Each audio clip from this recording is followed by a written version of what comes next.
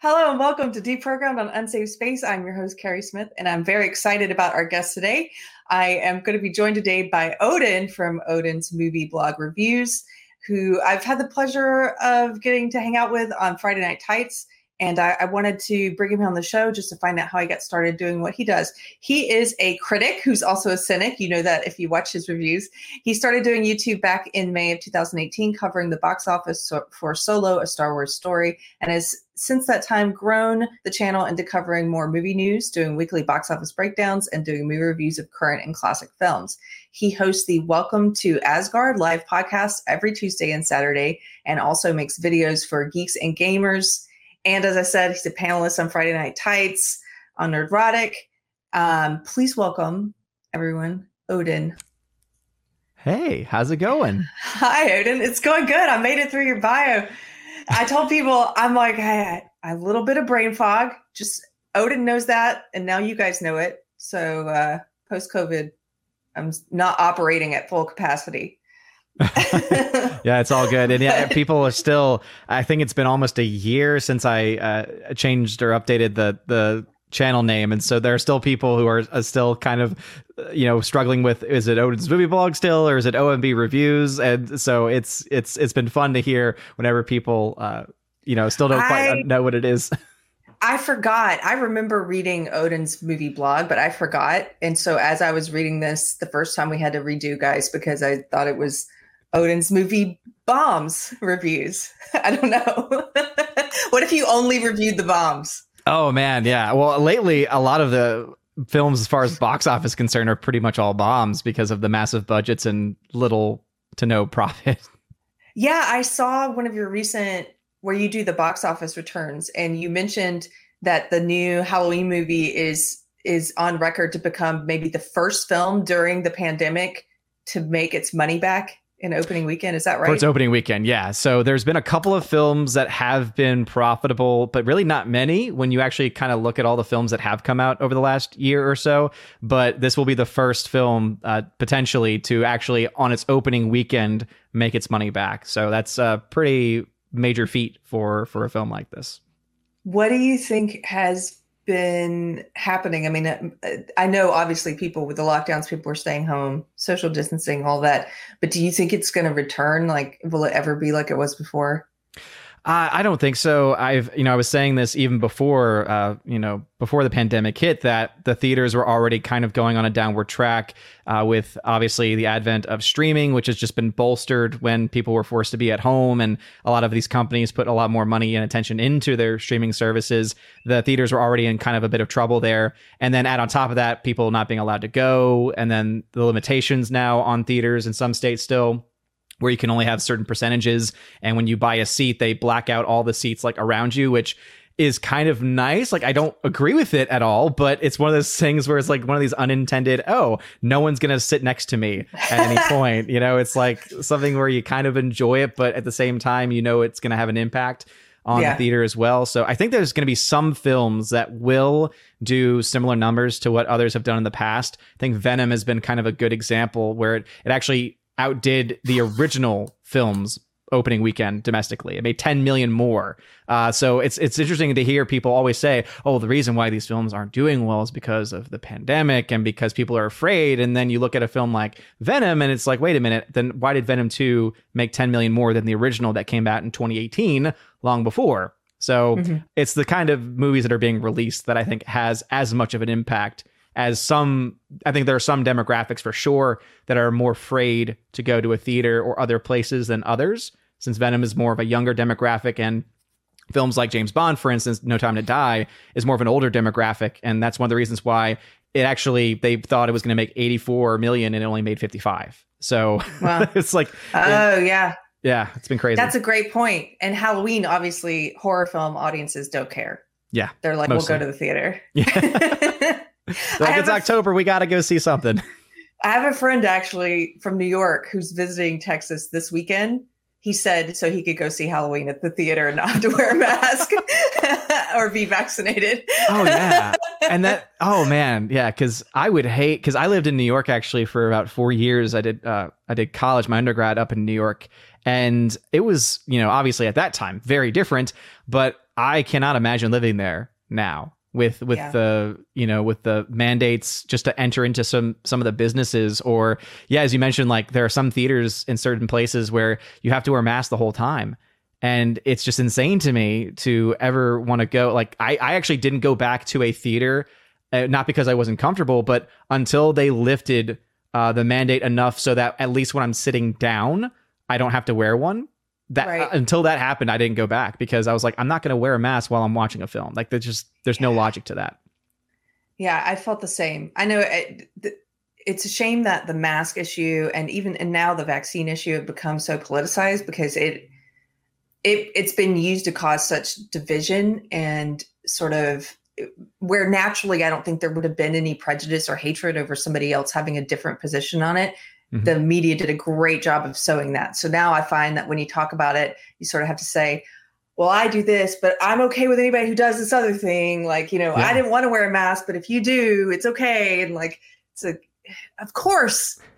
Like, it's sad that you have to do that, right? I mean, you would think we're living in a society. We have people of all different backgrounds and we all have different thoughts and opinions on different things. And normally that would extend even to subjects like this. And yeah, you're right. The media, I think, has been a big component in people just consuming, right? There's still this, typically this older demographic skewing that just consume everything that the media says and just assume that because they've been truthful in the past that they have to be truthful now. And it's really the younger generations, interestingly enough, as, quote, woke that they seem to be, that are actually more waking up to this nonsense because of them being fans of people like Joe Rogan. Like the recent Joe Rogan interview where he had the doctor from CNN on. I think that's going to open up a lot of these younger people's eyes to say, oh yeah, this is a clear example of a news agency lying about somebody, and the doctor had no good excuse, had no good reason, said I don't know why they did it, I don't know why they lied. So that's a great point about Joe Rogan and CNN, because I think the younger generation they grew up watching YouTubers. They're more comfortable with new media. And that's why old legacy media has been in such a corporate media has been desperately trying to censor and silence channels. And then, they changed their algorithm on YouTube to push up what they call authoritative content.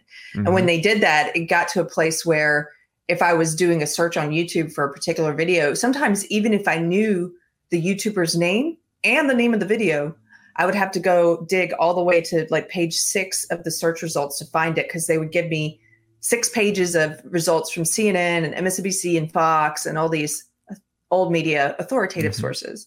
So-called, yes. So-called. So I think the younger generation's used to watching new media, and that's maybe a great segue into how did you start doing a movie review blog? And for anybody who's not familiar with your channel, can you just sort of walk us through like what compelled you to start this, and how long have you been doing it, and how have you seen it grow? Yeah. So interestingly enough, I started before being on YouTube. I actually was doing, of all things, it was a Tumblr blog. And the only reason why I used Tumblr was because it was straightforward and I was able to put posts out pretty easily. And so I started there just, writing actual movie reviews. And then I would always every year do something known as Oscar bowling, because I used to be a really big fan of the Oscars. I used to watch it all the time. I knew all the different histories. I knew, for instance, a fun fact that some people may not even know, that if you don't get a editing nomination, there is a very little chance that you will win Best Picture at the Oscars. Because to get nominated for editing is there's like a 90% plus basically correlation between Best Picture winners and nominations for editing. So again, these are the types of things that you could really clean up during the bets, the pools. Typically, yeah, because I would just consume everything. I'd go to these different sites, like there's a site like, for instance, Gold Derby, that did a lot of these talks of the chances of different things, and I would follow all the guilds too, right? So what did SAG say would be a usually indicator of who's going to win for acting, the DGA for directors. I used to care about that stuff, and so I would do Oscar bowling, and I learned I picked that up from a great movie podcast that I used to listen to called Movie BS with Baron Snyder. And unfortunately, they stopped doing their show about a year and a half ago when things, movies became less available. Basically, they had very little to talk about, and they decided just to call it quits. So anyway, I started though with that, and so I picked up that game, and I did a couple things. I then started to record actual podcasts, like actual audio podcast on talking about movies, movie reviews, and I eventually started to move those over to or wanting to rather film them live, or rather film them to put them on YouTube.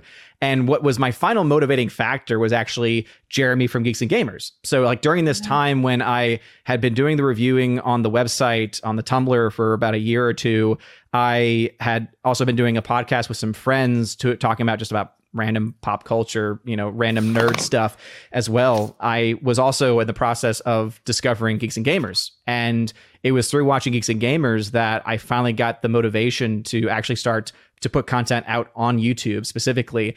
And it was because I always knew of people like Jeremy Johns or Chris Stuckman or John Flickinger who had done movie review content, and how polished and how it just seemed very, I guess you could say, very not corporate, but very structured. There was all of them have their own structures, and it's all like clean editing and beautiful camera, and audio and everything. And so I never thought that I could do it because that's just never been my style. I've never been a scripted person. I don't like to follow off of a script or have to write a script. I hate writing. So that's one of the reasons why I also switched over, was because it meant, I don't have to write my reviews anymore. I can just speak.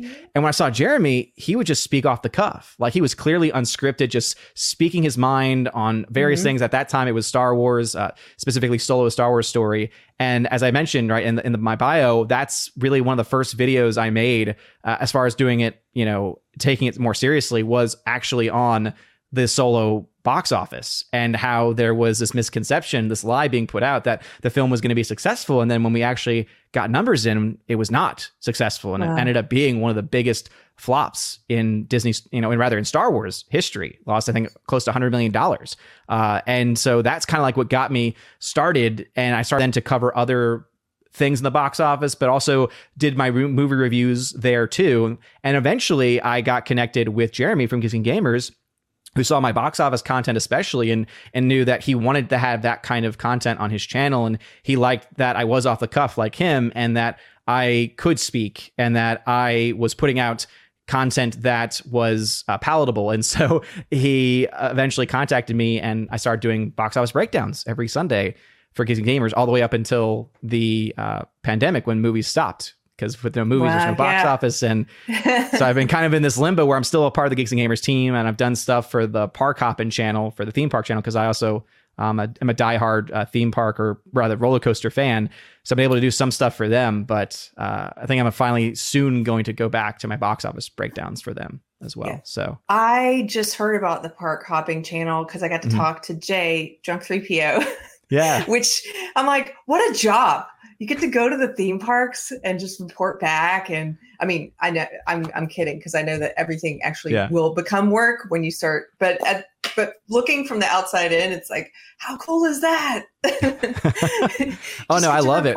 Yeah, he's going live almost every week, it seems, typically from Disney, but from just any theme park. And it's always great because he's running into people, he's running into fans of Geeks and Gamers, fans of Park Hoppin', and he has really been, what has led to, I think the channel is getting very close to 10,000 subscribers. And so for a theme park channel, especially, which was really his, it's been his baby and is his baby. It's awesome to see the amount of work he's put in, and also the results of it, the results of that hard work he's put in. Yeah, definitely. So tell me a little bit about your channel growth when you started doing the videos. What have you seen?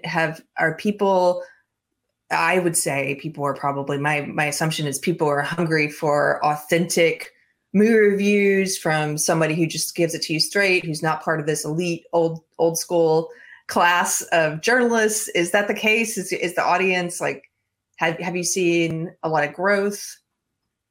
Yeah. So when I first started off, obviously I had maybe just a handful of subscribers. Eventually when I got connected with Geeks and Gamers, that's really when I started to see like a lot of channel growth, or at least a large exponential channel growth, because I was able to, plug my channel, doing the videos on a much larger platform. And that's something that I obviously owe a lot to Jeremy, owe a lot to Geeks and Gamers for allowing that to be a part of it. But yeah, one of the other things that really I think helped is how a lot of people, as you said, are just hungry for that kind of content, where they are hungry for people that are just going to be real and are just going to be authentic, and don't come across as this corporate shill mentality that we see a lot. One of the first videos I made that had over 1,000 views, which still for me is a lot, because I've always had a much smaller channel and following, which I've always appreciated, because it means that I have a community that I actually know the people and I can respond to them, and I don't have to worry about being bogged down. But one of the first videos I did was actually talking about, of all people, John Campea and his takes on Star Wars, and how much of what we see in the shill media coverage of whether it's Star Wars or any other major products really taints the vision, and it makes you call into question almost any review for any major film. Because you see, they're being pampered by the studios. They're being brought out to the premieres. They're being given goodie bags. So even if they give a middle of the road review, are they leaning more positive because of the experience? Because I think all of us could admit experience makes a big part of how we feel about a movie or about anything, right? If we go to a concert, if we go to, I'm a wrestling fan, if you go to a wrestling event, if you go to a movie and it's a bad experience, it's going to have an impact on how you feel about the film or about the overall experience in general. And it's going to make you less objective, or it's going to have an impact at least on your objectivity. So I think that because of what we've been able to do with Geeks and Gamers, and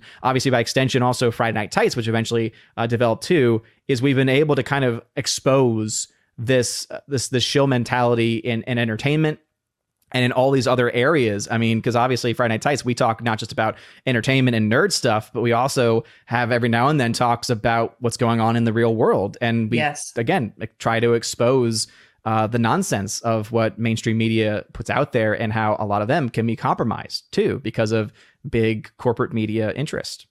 Yeah, that happens. I think that's just a natural occurrence that happens because you're being wined and dined. Like you said, the studios send out goodie bags. They pamper you. They give you special screenings. Even on a small scale, when I worked in entertainment as a comedy manager, I had relationships with a lot of journalists, woke journalists, because most of my comedians were woke. And so I found journalists who I knew had the same ideology. And then we treated them really great. We would invite them to special premieres. We would give them backstage access. They got to come to meet and greets. They got to rub shoulders with and be friends. In some cases become friends with the comics they adored. And then of course you're getting great reviews from them. Mm-hmm. I hate like to admit this, but it just like happens. So I think there's something cool about the authenticity of someone who's like, look, I'm just a dad and I'm reporting from my living room, and here's what I think about this. And I'm not part of this machine, Yeah. And that's what's been cool, is because of having a smaller community, but also a very dedicated and loving community, because of their support through things like, Patreon, Subscribestar, and various just donations, just wanting to support the work I do. I've been able to upgrade things like my audio setup. And it's funny because I always think about how I have this audio setup where I think that if other people had the same setups that I do, or had the ability to build their own computer. I was able to literally build my own computer because of the generosity of the community.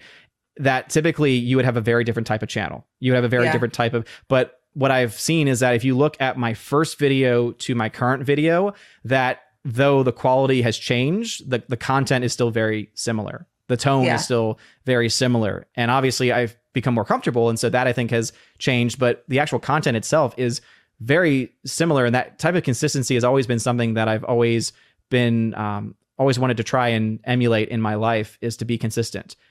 Especially if what I believe what I'm doing is important, is in some cases what I think the correct or right thing to do. And I think that a lot of other people would, get to the point where they have the stuff that I have access to, and then that's when they would change. And I think that we've seen that happen with some people where, for instance, I look to groups like, talking about movie reviews, groups like the Schmoes, where I used to watch their reviews all the time because they were just regular everyday dudes talking about movies.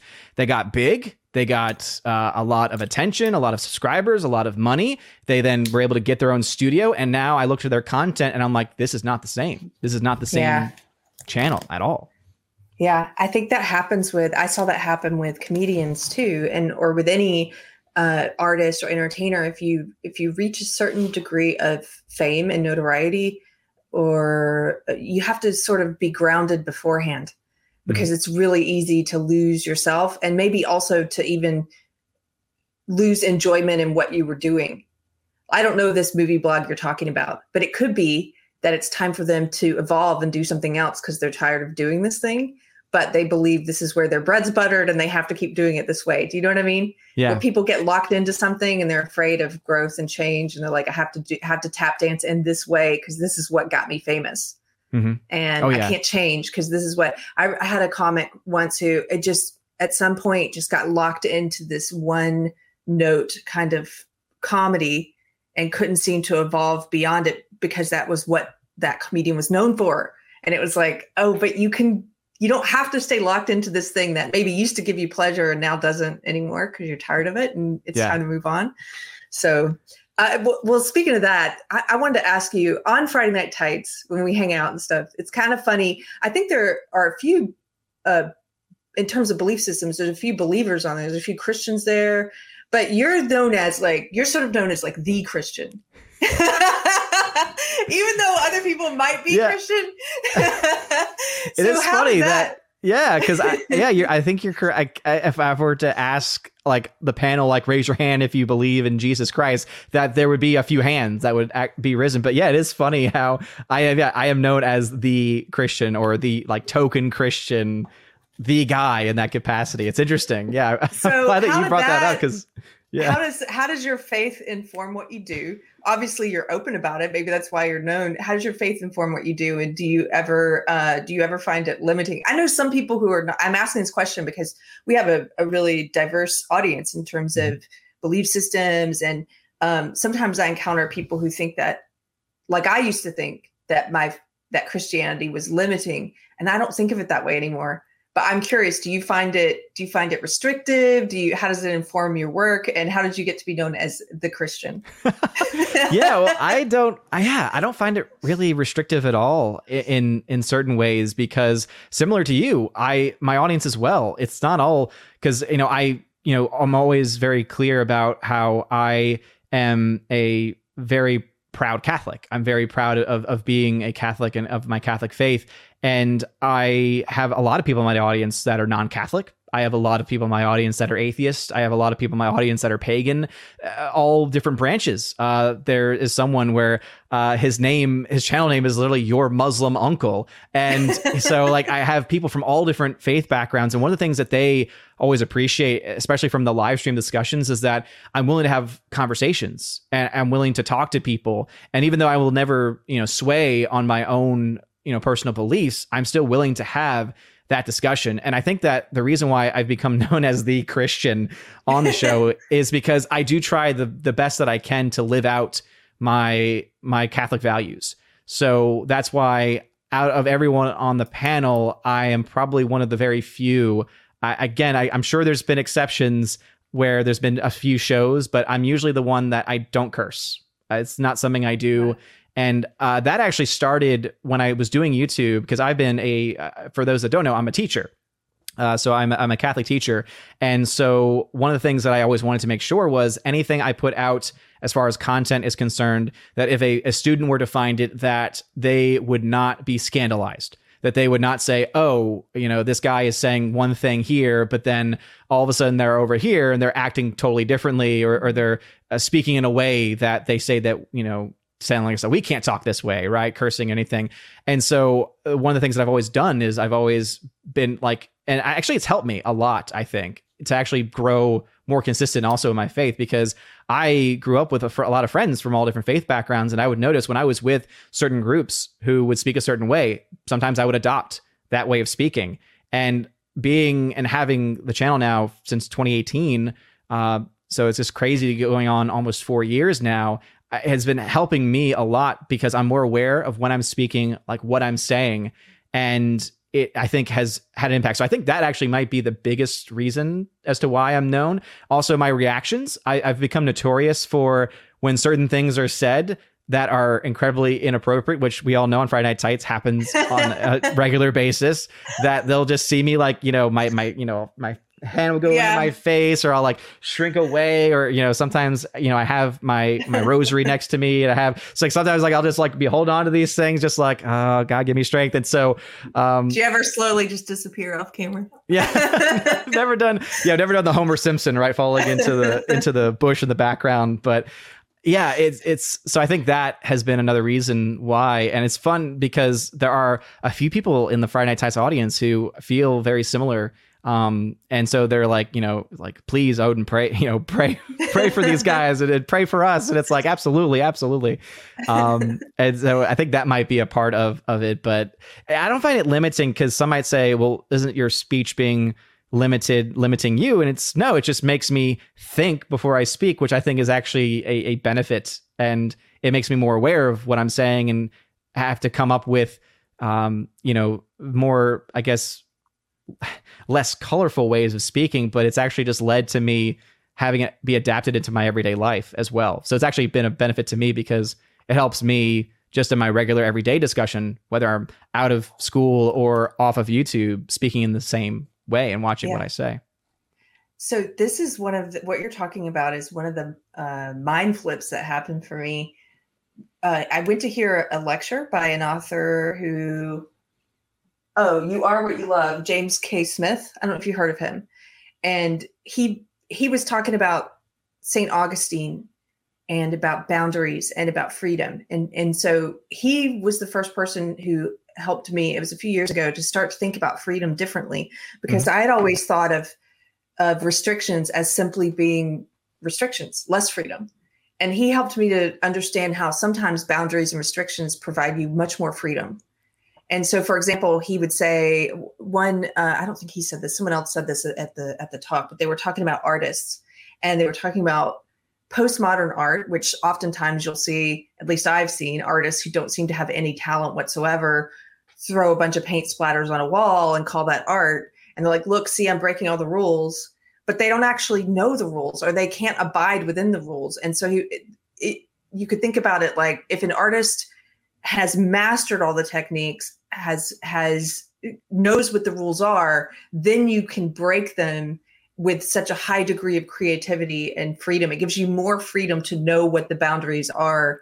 And thinking about that in terms of the way that we live, one example is, I don't drink anymore. I'm sober almost 2 years.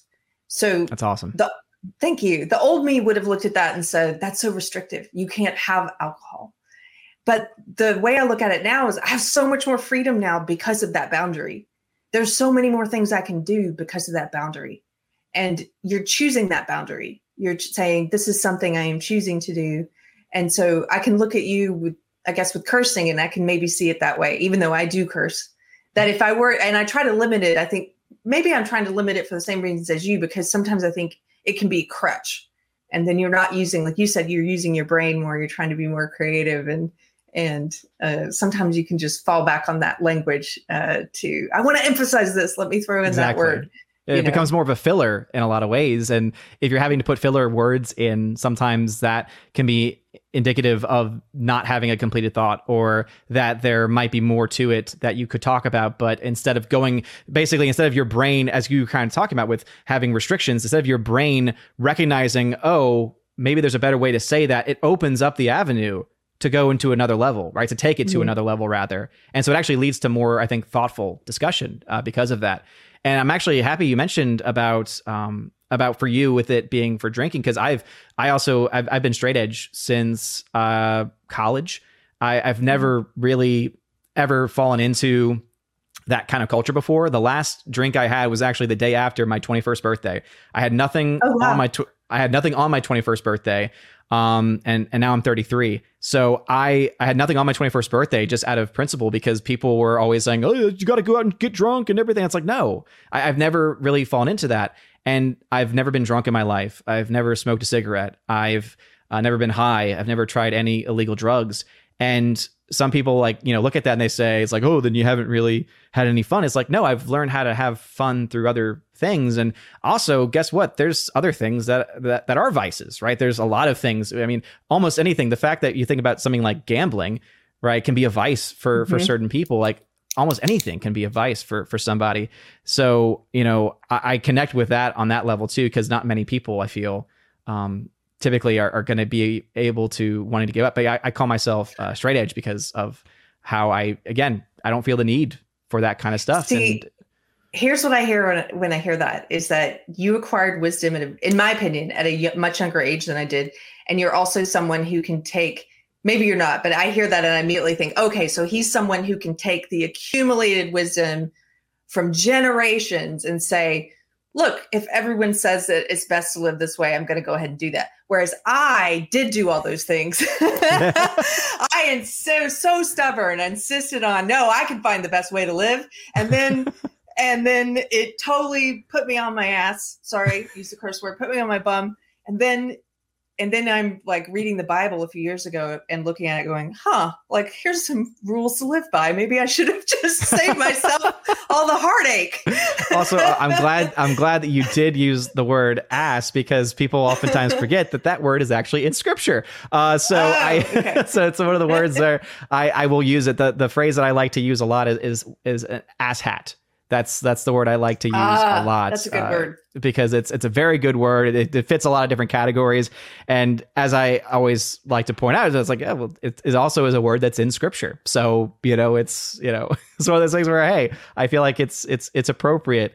But no, yeah, I think that you're absolutely spot on there, especially with the analogy you're making before about art. We see it in movies. What most people consider, I think if you ask any person in general who's a movie fan and movie buff, what is the best movie ever made? Or when was the best decade for film? And you're going to have two camps. You're going to have some people that will say 60s, 70s, post-code era filmmaking. Whereas I think you'll find a lot of others, and in fact, I would say at least half of others saying, 1940s and 50s during the code era. And I think what you'll find in both camps, though, is even if someone thinks the best decade was in the 70s or was in the 80s, they will still admit that some of the best films of all time came out during the 40s and 50s. And we have to remember, there were certain things that they could not do in those movies because of the code, of which was actually very heavily influenced by the Catholic Church in America. And people oftentimes forget about it. But what you kind of made, I think, again, that brilliant point of when there are rules, it means you now have to be that much more creative if you want to move past them, right? Yes. And so it forces you to be more creative. And that's why I look to films made during the 40s and 50s and say, why don't we make movies like that anymore? Oh, because there aren't as many rules. There aren't as many restrictions. And it leads to a lot of just mindless entertainment that doesn't have creativity. I agree. And I would hope, here's where my brain fog's coming in. I have two questions I want to ask you. Which do I do first? Okay. Yeah. So can you just tell people a little bit about those codes if they're not familiar? I only know about them because at Duke University, when I was becoming a social justice warrior and being indoctrinated, I took a porn class. It was in queer theory, and the class was something about the heterosexist gays and porn. And we started with some old films that were made during code. I think like Gilda might have been made then. We started with something like that, and we worked our way up to porn. But but one of the things that I learned about during that class was the codes that you're talking about. And I don't think everybody's familiar with these. They had rules. The Motion Picture Association had rules for what could be shown on screen. And from what I recall, didn't they have rules about, like, if a woman committed adultery, she had to die? Or did they have rules like that? Could you tell me essentially, in order for any film to be made, you can almost, like, in kind of a modern context, it was almost, but obviously without the mass murder, similar to Communist China, where there are censors and the film has to get past the censors before it can be put out into a theater. And so we look to a film nowadays, and what's at the end of almost every major motion picture? MPAA, right? And so that stamp of approval, I think it may have been a little bit different at that time, but there was a stamp of approval. So for any film to get that stamp, it had to go through essentially censors. And yeah, there were these different rules about the language that you could use, what kind of violence you could use, how much skin could you show. I mean, what's one of the best films of all time? Psycho. One of the things that's not known is why it was shot the way it was during the murder scene in the shower. It was shot that way because they could not show skin they could not show a naked woman or even even that film was actually very much pushing up against the code because you had a woman in a bra, and because you did see though out of focus skin of the lead actress in that movie. But the reason why it was cut that way, which most people I think today would look at that and say, oh, that's brilliant. It was brilliant the way they did it because it actually built the tension, right? Well, guess what? They had to do it that way because they couldn't show. And it actually ended up leading to, I think, a better final product because of what they were limited to. So yeah, basically in the early code days, it was you had to get that stamp of approval in order to be shown in an actual theater. Otherwise you were listed as, again, basically like X or smut or, again, you weren't seen as legitimate. So no one would see your films. They were still being made, but you wouldn't no one would actually be able to see them. And then eventually it moved to, when the code fell away, you fell into this new rating system, which has a similar impact, but not nearly as much. Right. But the rating system itself is still somewhat restrictive because if you put that R label on something, then legally speaking, you have to be a certain age to be able to see it on your own volition. So, so there's a lot of stuff I don't know. So obviously anyone listening might know a lot more about the code than I do, but essentially it had to get approved and it got that stamp of approval in order to be allowed to be shown in theaters. Whenever I'm reminded of that, it's just amazing to me how far we've come because I see the same thing in music. So in one of my gig jobs, I, not to be specific about what it is, but I get to hear a lot of popular music, and younger people are usually playing, whatever during the day. And here's something I noticed. So music has always talked about sex, has always talked about certain topics, but I think it used to have to be more creative. So like the blues, for example, they talked about sex a lot, but you had to be pretty creative about using euphemisms like I need some sugar in my bowl or put your hot dog in my bun or whatever. But now it's so boring because I think it's because of that lack of boundaries where people just keep pushing the envelope, but the envelope's already off the table. So they just have to keep getting more crass and it doesn't have the same effect. It's literally like put your body part in my body part. And they're like saying the name. It's like, okay, that leaves nothing to the imagination. There's no creativity in my opinion. It's just kind of like, why do you want to listen to this? Listen to something that's still got the same innuendo, but it still has the same focus or subject matter, but has more innuendo, is requiring, maybe a little more humor to it as well. But yeah. What the sad thing too is that, you mentioned that, and yet what we find ourselves is we find in modern music, not only do you have this very clear non-innuendo, non-creative, but also these same songs are being written by committee. They're being written by several writers, and that's the best they can come up with.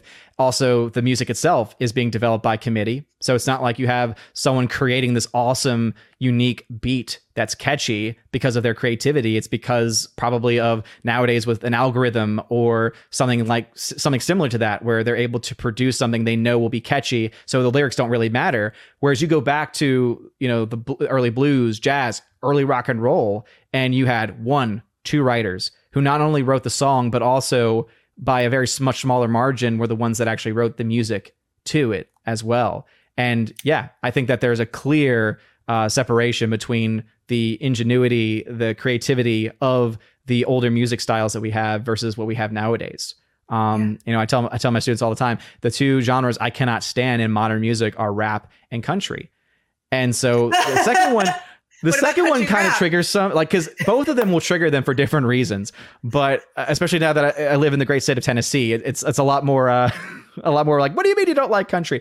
And it's like, it's modern stuff. Like if we're talking Johnny Cash, which some might label as country in modern terms, then no, obviously I like Johnny Cash, and I think that he is one of those creative minds who, was able. Oh yeah, absolutely. Modern. When I say that, I mean more modern country, modern rap. So yeah, I was going to make that distinction as well, because I love old country. It's the best. It's like the classic, and even the outlaw country, I think, was still. You had people. They were innovators, and you can't get that with a committee. You can't get that with, and what's on the radio today. I feel sad for people listening the country music of today, because I agree with you, actually. It's just sort of, it seems like it's algorithm generated. Yeah. Every country song you'll hear today will mention a pickup truck, a white t-shirt, something about America, something about beer, something about God. Like one of those 5 things will be in every modern country song. Do you know the comedian Bo Burnham? Is that his name? I know of him, but I've not listened to enough specials to say I'm like a fan or anything like that. He's got a bit about a country song, and it's called Pandering, and it's hilarious because he mentions all those things you just mentioned in the song. Yeah. Oh yeah, because it's true. I mean, we laugh because of how just true it really is. Yeah. Yeah. So can we backtrack for a second? Yeah. I want to ask this may not be of interest to some of the audience, but it's of great interest to me. So do you believe, as a Catholic, that cursing is wrong or bad or somehow bad for you? Is that why you don't curse? So or do you believe the Bible's against it? So yeah, when we look to the commandments, right? Thou shalt not take the Lord's name in vain.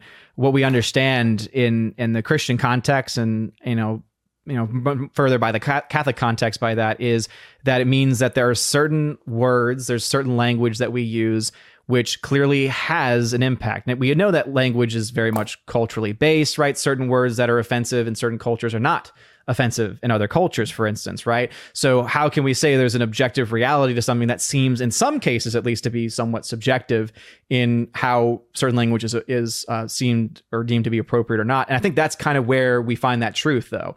If we know there is a word that is going to be offensive to someone, or to in every case, no matter what, right, to use the Lord's name in vain is going to fit that category. But other words, whether it's the F word or things like that, we know that in general, if you were to say the F word in public, most people would look at you and say, what? Or they'd get uncomfortable, or there'd be something, because there's a meaning behind it, right? And the meaning behind it is incredibly negative in connotation. And typically you don't say that word unless you're trying to get across a certain message. You're trying to get across a certain meaning.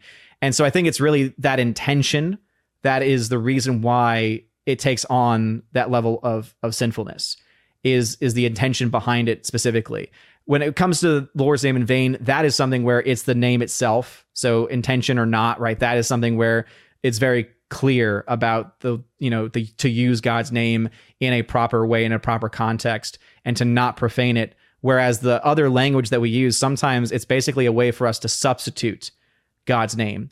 And so we might be thinking it or intending it, but we're trying to come up with something else to say.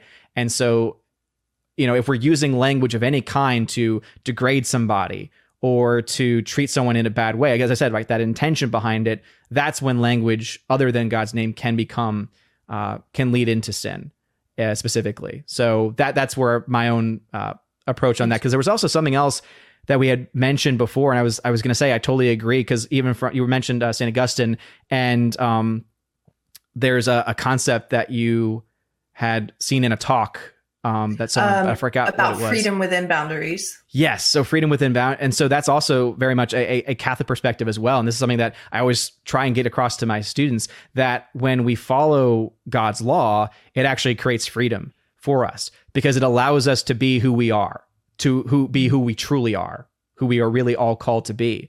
If we just live the way that we want, it might seem like we have freedom, but in the end, it's just a false sense of freedom. It's a false sense of what we think is freedom, when true freedom is the right to act in the way that we were called to, in the way that we are built to act.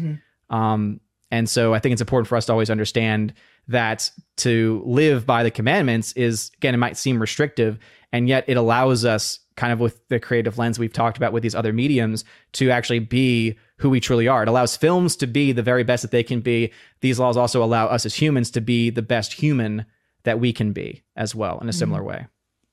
I believe that to be true, just based on my life experience, especially over the past few years compared to the many years that preceded the past few.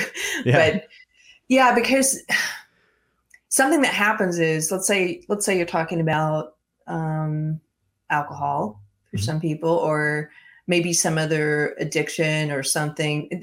A lot of times habits become compulsions or crutches. If it's something small, in my opinion, like cursing, but that could become a crutch similar to a compulsion. But let's say habits like alcohol or gambling or porn or these things that a lot of times I think our culture tells us these are ways to, exercise freedom, to dabble in these things, experiment, see what works for you, that kind of thing. But at a certain point, for a lot of people, maybe not all people, but for a lot of people, some of these things end up becoming compulsions and you become slaves to them. Yeah. And then where's your freedom? Because you're constantly pushing the envelope further and further. When I lived in California, I saw this a lot when it came to sex, that people had, and I didn't see it for what it was until I left, until I started to change my mind about a lot of things. But when I was in it, I watched as people just kept pursuing, like trying to get further and further out there on the edge, but there's no boundary. And so where does that lead you? And I thought I could kind of see people becoming slaves just to hedonism, sort of, with no getting less and less pleasure out of their behaviors anyway, and having to try and find something more extreme. And that for me, that's not freedom. So no, there's so much truth to everything you just said, because when you have no limits, what you basically do, and obviously as a spiritual person, this is how I think of it, you open yourself up to demonic or satanic influence, basically, where things that on the surface, on what they actually are, might not be bad, right? Might not be evil in and of themselves, or may not be as bad as they could be. So for instance, a glass of beer, there's nothing intrinsically bad or evil about it. But these things can become so corrupt that they do become evil, that they do become bad, right? Because we diminish, with the case of alcohol, when we become drunk, what we're doing through the reason why drunkenness itself is sinful is not because it's just arbitrarily, you can't get drunk. It's no, what does drunkenness do? It clouds the mind. It clouds the intellect. That thing which we have been given by being made in the image of God is our intellect. What we're doing is we are literally almost damaging it, even if it's just temporarily. We're limiting its capacity. And that's where the sinfulness comes in, because it allows us to then be more open to doing things that we otherwise wouldn't do. It hurts our ability to think. And it could also end up leading to long-term damage, or in the case, as you mentioned, addiction as well. And that, I think, is something that we often don't talk about enough in our modern world. Yeah, I think it's that it can become an idol for some people, and it did for me. And also that it makes it easier for people to give into the temptations, what's called the temptations of the flesh, right? Yeah. Which there are other things that I heard a sermon when God first started pulling me to him, and I was like, no, I was really trying not to become a Christian, but he kept pulling me, and I was going on this journey, and I tried all kinds of different churches, and I was at the Southern Baptist Church in here once I'd gotten here to Texas. I only went to this church once, I think, once or twice, but they were pretty hellfire and brimstone, and the kind of thing that in the past I would have definitely been judgmental about and thought, like, that's so restrictive. But I actually got something out of this sermon. The sermon, I recall the preacher was talking about how none of their deacons are allowed to have like one-on-one meetings with women. And now from a non-Christian perspective, or from, it sounds like, oh, that's so sexist, and that's so, you have such little, you hold your deacons in such little esteem that you think they couldn't be able to do that. And he was like, but why? Why put yourself in that tempting position? Why even put yourself there? Because you may not have a problem you may not be tempted by the flesh, but why try? Like, why not just have this rule? And I was like, that's kind of cool. Like, I sort of started to look at things differently. And now, especially, what's weird is that I've noticed have you noticed this? The woke have gone there too now. the woke no longer, the men don't want to meet alone with women not because of preventing temptation, but because they're afraid of what they might be accused of later. The hashtag Me Too movement has had a huge impact on this. Yes. Yeah. And I mean, great shows like South Park, for instance, have even done commentaries on this where, for instance, when they have NPC Principal, he's living in like this almost like college, or maybe it was similar to, or in the same vein as NPC. I can't remember if it was him or if it was someone else. There was some basically fraternity atmosphere that was showed on the show. And what happened is that they were walking around the halls and saying, all right, I need everyone's consent forms, please. I need everyone's consent forms. So basically, before they did anything with the girls at the party, they all had to sign and fill out consent forms. And it was meant to be kind of a commentary on that. That's kind of where the society has been moving, right? Is that, and so those are the kinds of reasons why those types of rules exist. I remember Mike Pence got attacked a lot because he at one point said, I will not ever be alone in a room with a woman that is not my wife. Because I'm a married people were man. like, oh, are you saying that you would do something? And it's like, no, it's just similar to what you said. It was, why would I even want to put myself in the position where, one, a temptation might exist, or two, a position where someone could make an accusation that could be false. And there would be you were alone with them for this time and no one else was in there. And I think that that's kind of, we're seeing like the crossing of these different things and the impact that it's having on our society. Yeah. Yeah. I think overall people just have too many opinions about other people's decisions for their own personal behavior. Yeah. It's like, who cares if he doesn't want to sit alone because he's married, he doesn't want to be alone with women. Like, that's his choice. Why do you have to have an opinion on that? Yeah, he's not hurting anybody by this. He didn't say, oh, it's because I don't trust women, or like he didn't say anything. People imply or try to insinuate the reasons why people do the things that they do. It's similar to how people of faith, right, are oftentimes put in the perspective of, oh, why do they follow this faith? Why is it that they believe this specific thing? There must be some deep-seated reason as to why they've fallen into that, or they said this word about mistakes in the past. What kind of mistakes did they make? So they use it as an attack weapon against the person. It's funny in a way. It's almost as if the people who've fallen in with this sort of hedonism as a religion or as a god, it's not enough for them to have the freedom to practice hedonism. They want you to as well. Yeah, it's like, exactly. Why aren't you doing what I'm doing? And I've even seen this in terms of infiltrating churches. Like, there seem to be a lot of the woke online who are really upset that people have different belief systems than they do and have a place where they go and practice this. And it's like, no, I must change your church from the inside out. It's like, why can't you just go do what you want to do?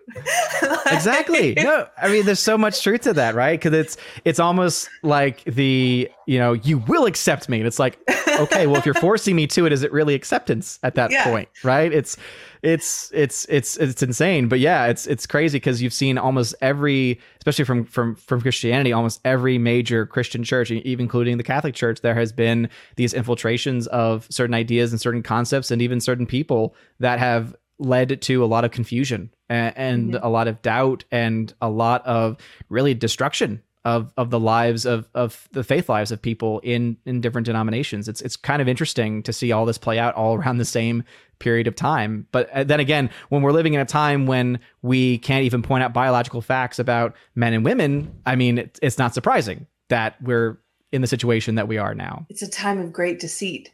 Yeah. Do you think that there's something, I ask this question of lots of people. I'm always curious about what people think.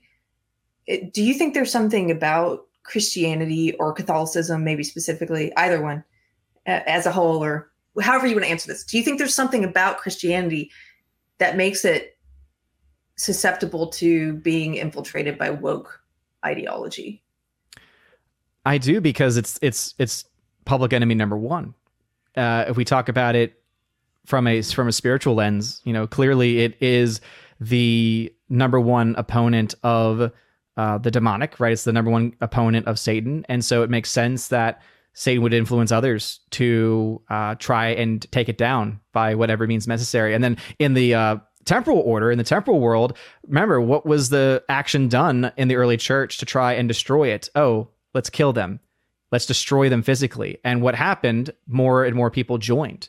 Martyrs were created, and cults around those martyrs, right? The celebration of their sacrifice, the lives that they lived, being seen as heroic, it brought more people into the church. This old saying, but it's so true, is that martyrs are the seed of the church, right? It's through the death of martyrs that we actually see the propagation of more and more people in the life of the church. And what have we seen now since really the Enlightenment, since the Reformation times, and French Revolution and things like that? What we've seen is now the strategy has changed. Now it's, we can't destroy the church if we kill them. We can't destroy them if we do that, because we can kill them physically, but we cannot kill them spiritually. And so now it's now we realize we got to take these things down from the inside, because that's the only way that we're going to be able to take down the physical structures. I mean, it's just like with anyone, if they're willing to die for their faith, guess what? You can't kill their faith. You can kill them, but you can't kill their faith. And so it's the same in the church as well. It's exactly, I think, what's happened on the whole in terms of this ideology moving into every institution, whether it's educational institutions or politics or what have you in the United States. Are you familiar with, there's a lot of his interviews up on YouTube, Yuri Bezmenov? I know of the name, but I haven't seen enough of his own thoughts. You should check him out. I think you would really appreciate some of his interviews. He's a former KGB operative, and he did a series of interviews in the 80s where he was talking about how we don't have to fight you if we can conquer you from within and you conquer yourself. And he sort of was talking about the long march through the institutions and putting Marxist ideology in all of the American institutions, which you're kind of, I believe, I'm one of the people who believes we're seeing the fruits of all that now. But yeah, you're right. That's what's happened, I think, on a large scale, and also right in the church. Yeah. And I think I've heard the name mentioned because there's a workout now, came out a couple years ago, called Infiltration by a Dr. Taylor Marshall, who is a Catholic apologist. And he kind of takes this back all the way to the beginning of the Freemasonic, Freemason origins, basically, and how there was a plan started at that time when they recognized and realized, okay, we cannot destroy this from the outside. It has to be from within. And also that during this process that there's actually been confirmation. I forget who it was who admitted, maybe even it was Bezmenov, but that there were communist agents that were implanted in the church. Oh my goodness! I want to read this. That there actually was a plan during communist times to put people into seminaries and to try and help build them to eventually get to the point of being ordained priest and eventually bishop. So basically, and it's all led to really where we find ourselves in the modern church and the modern times, where we're finding a lot of people in higher authority really impacted, whether they themselves necessarily, not to say that all of them are agents of the KGB or agents of the communist state, but rather that the ideas at least have infiltrated enough seminaries where, again, the faith is learned and taught, that it's impacted then how the faith is taught. And that is where they have found, I think really at this point, the most success in driving people away and trying to tear down. Yes, because ideology is like a living thing. You can think of it, because people who, like, Marx is dead, but his beliefs still live on, and they evolve and they change, and they get, today. Look today. And so the vaxxed versus the unvaxxed, that's where we're being put. I think you're exactly right. I really appreciate you being willing to talk about go off on this religious tangent with me, because I don't always get to do it. And I'm really curious also, speaking with someone who's Catholic, who I know there's like some differences in faith, and the cursing question, come back to that one more. I don't actually think I don't think of it as a sin, except for using the Lord's name specifically in vain. But I've also thought about that verse. Maybe I think of that verse a little in the abstract, because I've really started to notice people in the church who use God's name to push something that's antithetical to the gospel. That to me that's the epitome of taking the Lord's name in vain. The people who, like the woke preachers, the ones who are pushing critical race theory and pushing social justice and saying that this is Christianity, that we should all judge and treat people differently on the basis of race and sex, and that this is Christianity. that offends me. That makes me so angry. Yeah. It's like I get like beast mode Carrie, because I'm like, that's taking the Lord's name in vain. That's the way I think of that. And so I think so much of that's happening. But I also, on the silver lining is, I don't know about in the Catholic Church, but I go to a non-denominational church now. I did go to a Catholic church for a while. I really enjoyed it when I was in my journey, but I didn't stay there. Anyway, where I'm at now, I think what we're seeing is the wheat being separated from the chaff, right? Mm-hmm.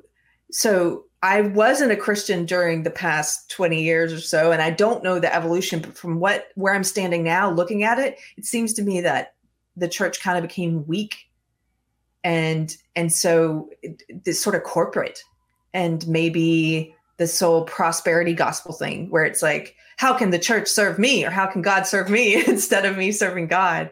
Yeah. And so now with this crisis point that we're at in culture, it's maybe a good thing, because everything's getting separated. Really, it's like we're burning off the dead weight. We're burning off the dead branches and the dead wood, as Jordan Peterson talks about. It's like purity through fire, and good. Let it separate. That's the way I view it. My church, we're led by lions. I mean, like, that's the kind of church I want to be at. I don't need to be at something where I'm getting the same old woke, hedonistic garbage that I got out in the world. Yeah. Why would I want that just with Jesus stamped on it? Yeah, no, and we're seeing a similar, really, a separation of wheat and chaff, I think, also with even in the Catholic Church itself. Are you? Because I call myself a traditional Catholic, which might be confusing, because when you think about the Catholic Church, you think about the one Catholic Church, right? So there's only one, but within the Catholic Church herself, there are obviously those that would call themselves more orthodox, more traditional in their understanding of the church, and then there are others that would be labeled progressive, meaning that kind of what you were saying, trying to make the church basically become like the modern times, embrace the modern times, embrace modernism itself, and have it be a part of the church and change the church. Even Pope Francis himself has actually said, quoting another theologian, but still said the words where it's not that we're trying to establish another church, it's that we're trying to change the church. What? Which is literally meaning that you're trying to establish a different church. Because again, it was this weird way of trying to, using wordsmithing to try and argue for something and try and claim like, oh no, but we don't mean that, we mean this, but it's the same thing. And so you have a very small but very passionate group of traditional minded Catholics that are drawn to, for instance, the traditional Latin Mass. So prior to Vatican II of the 1960s, Mass had been celebrated not just in Latin, but it was an entirely different rite. It was an entirely different way of liturgical worship. So it wasn't just that it was in Latin, because some people have this conception where they think the only thing that changed during Vatican II was, oh, the Mass is just in English now, and maybe a few prayers here and there. But by the way, the Vatican II sounds like a really great sequel.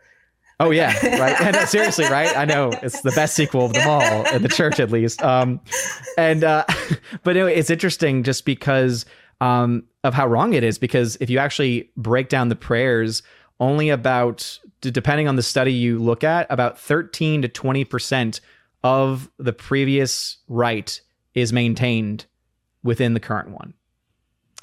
And so that's why when you mentioned had you gone to a Catholic church, I was wondering, I bet it was what's known as a Novus Ordo, new order. What's that? Yeah.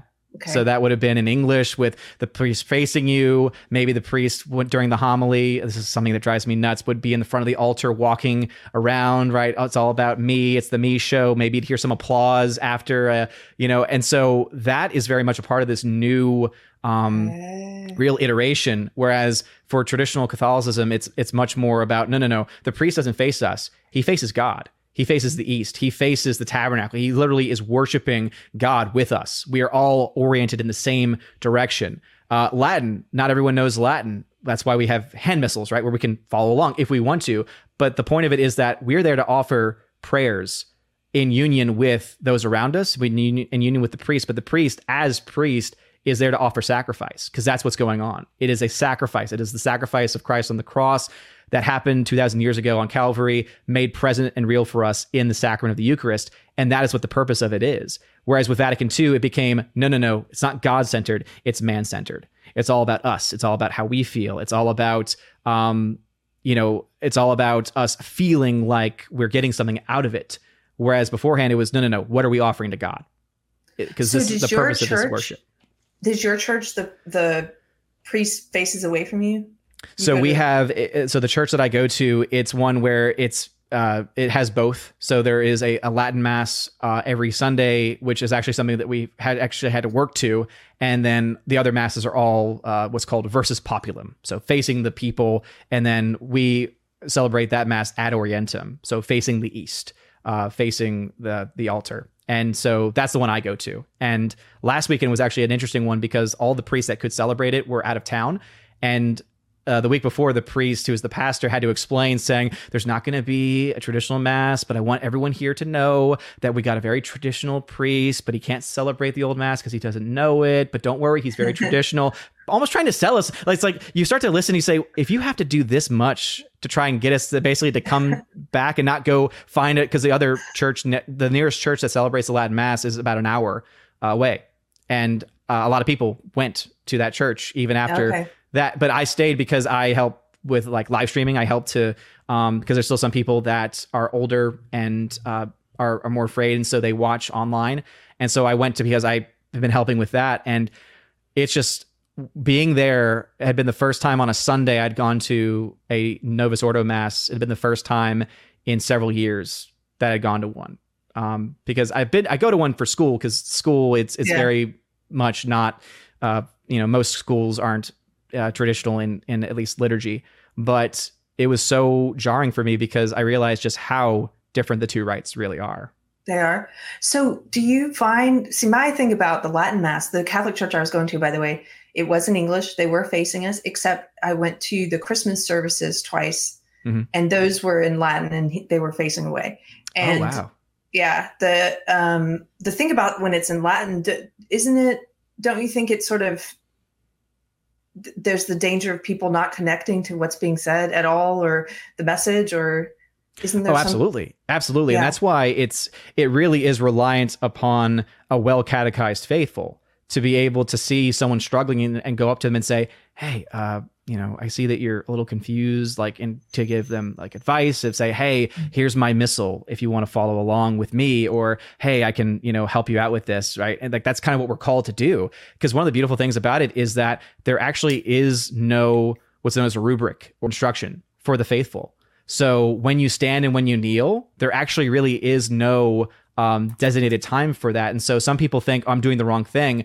But in reality, it's you typically just whatever everyone else around you is doing, pretty much if you're following along with them, it's not a big deal. But some people you'll see will kneel at different times. Some people will do different. And so because there's really no specific instructions there. And the beautiful thing to me about it is that, because obviously when we talk about the mass being in English or in any of the languages, right, that's a local language, people say, oh, but people can finally understand what's going on. But then I think to myself, okay, but think about if I went to another country. If I went to a Latin mass, guess what? I'm sitting next to someone that doesn't speak my language. We're experiencing the mass in the same way, in the same language. And so we can't speak to each other, but we're speaking the same language to God. We're speaking the same language in our prayer. Interesting. So yeah, it is definitely something that leads to people kind of being pushed away from it, because it's jarring, right? Because you're, wait a minute, I don't know what's going on. And that's why there are these missals where you can, again, books that you can follow along with the prayers if you want to. But the beauty of that mass is that you don't have to. With the new mass, it's like you feel like you have to respond, right? And with your spirit, right? There's these it's like call and response. Whereas with the old mass, it's no, you simply being there present, offering prayer. That's why I'll pray the rosary during the Latin mass. And that's the way that I am offering worship and praying for the priest to offer a good and holy sacrifice on my behalf. And that's one of the beauties that I find with that mass specifically. What I liked about the Catholic Church, what I appreciated about it was that the rosary and the other prayers, that even though, and my husband was raised Catholic, by the way, so he will sometimes do the Catholic prayer I will like do the fast Catholic prayer before you eat. Oh, the grace, yeah. The fast grace. It's almost on the levels of Hook, right? It's like that quick in comparison. Yeah. It's yeah. But so what I like about those though is that they're somewhat meditative, and especially because you're also doing the beads, and so you're doing something tactile while you're saying the prayers.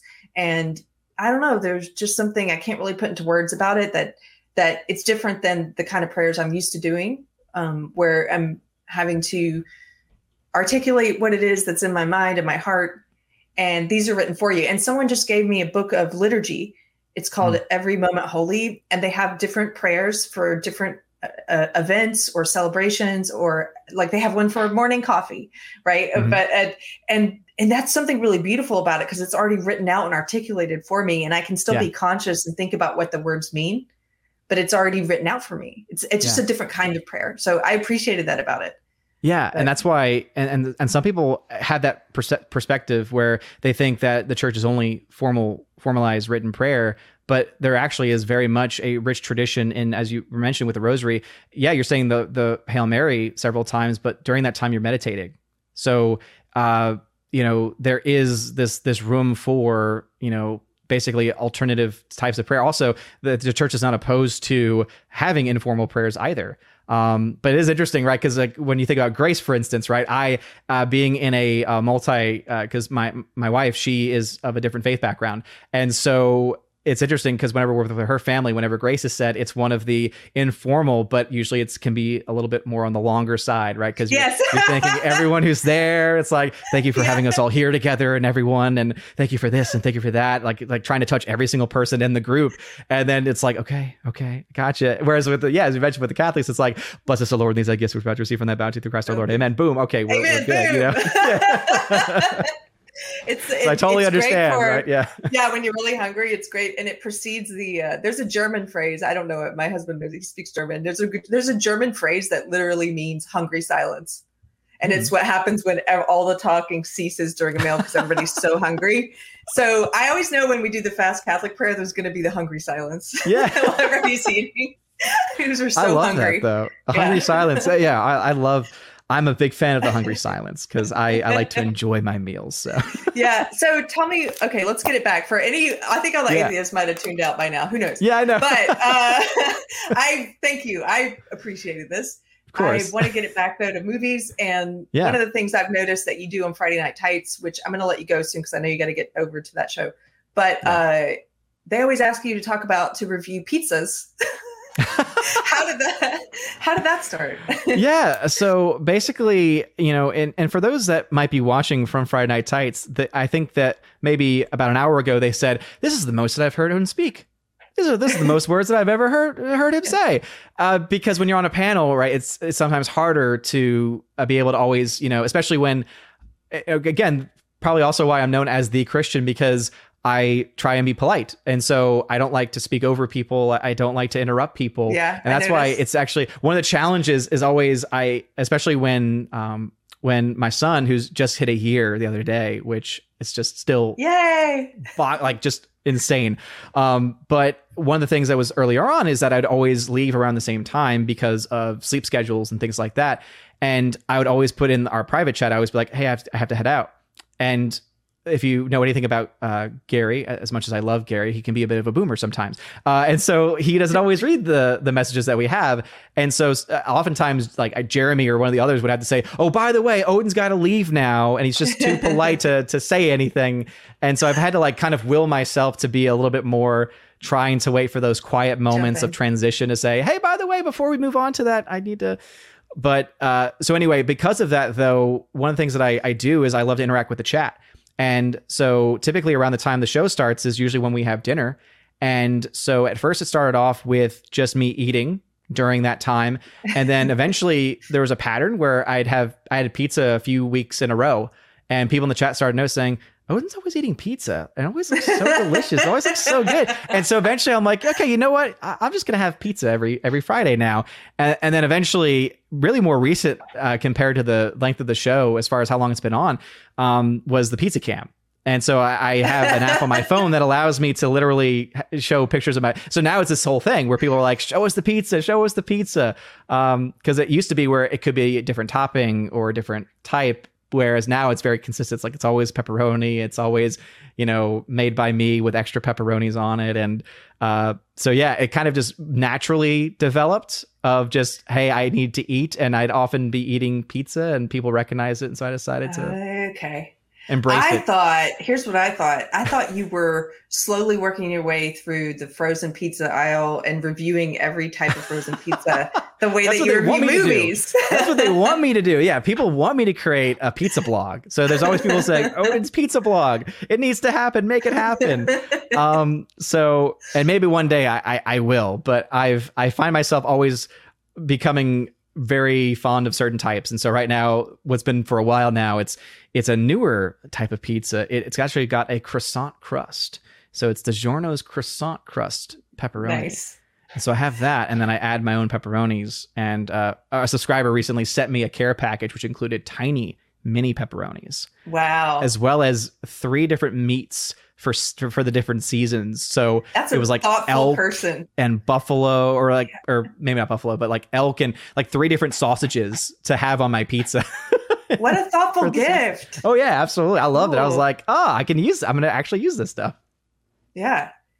Well, okay. So I want to thank you for being here. I'm going to let you go because I know you've got Friday Night Tights, and I just want to tell people where they can find you online. I know we spent a lot of this episode talking about faith, but if you want to check out the movie blog, I know you can do so. Tell people where they can find you online. Yeah, so on YouTube and on Odyssey, I'm at OMB Reviews. So you can just Google search and YouTube search OMB Reviews. It'll pop up. On Odyssey, it should pop up there as well. If for any reason it doesn't, you can type in Odin's Movie Blog, and at the very least, it will pop up there. Because as I said, even though I have changed the name, it still only will pop up if you put one or the other in. But I do content every day, actually. Every day I have a video up.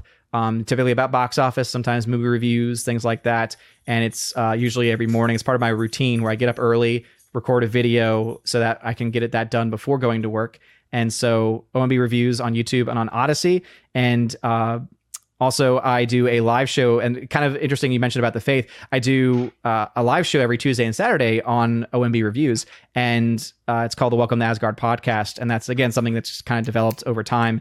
But during those shows, even though I have titles for what we're talking about, usually the chat takes on a life of its own. And there's been several times where we've gone down the conversation of faith and philosophy and modern events. And so it's not all movies all the time in the live shows specifically. Yeah. It's a lot of movies, but it's also a lot of other stuff going on in the world around us. It's the best kind of conversations. And right now I really find that that's where it's happening is in new media, because people they're not coming in, they're not talking heads, there to get a few talking points out. It's more just like, let this unfold organically and see where it goes. And interesting conversation with interesting people. I'm so grateful that you lent us your time and your wisdom today. And thank you for inviting me. I was very happy when I was like, oh yes, I've been wanting to, because the last time you were on Friday Night Tights, there were a couple things you said, and they were very, very Christian of you. And I was always like, yes. I was like, yes, I totally agree. I'm like, yes. I was like, there's someone else. Yes,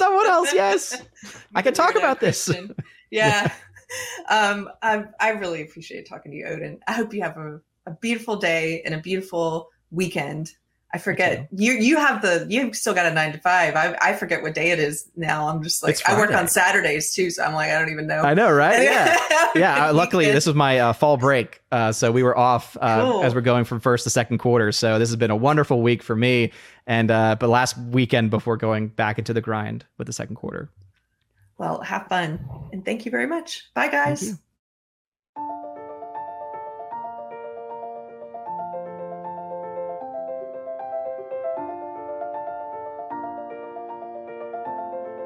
Thanks for watching.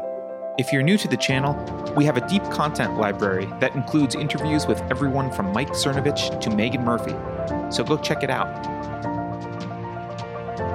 If you'd like to see more, please consider supporting the show by visiting unsafespace.com/donate. You can find us on all the major social media platforms, at least for now.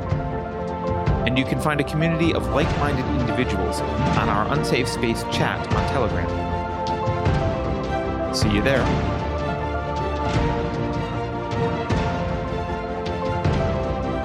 Warning.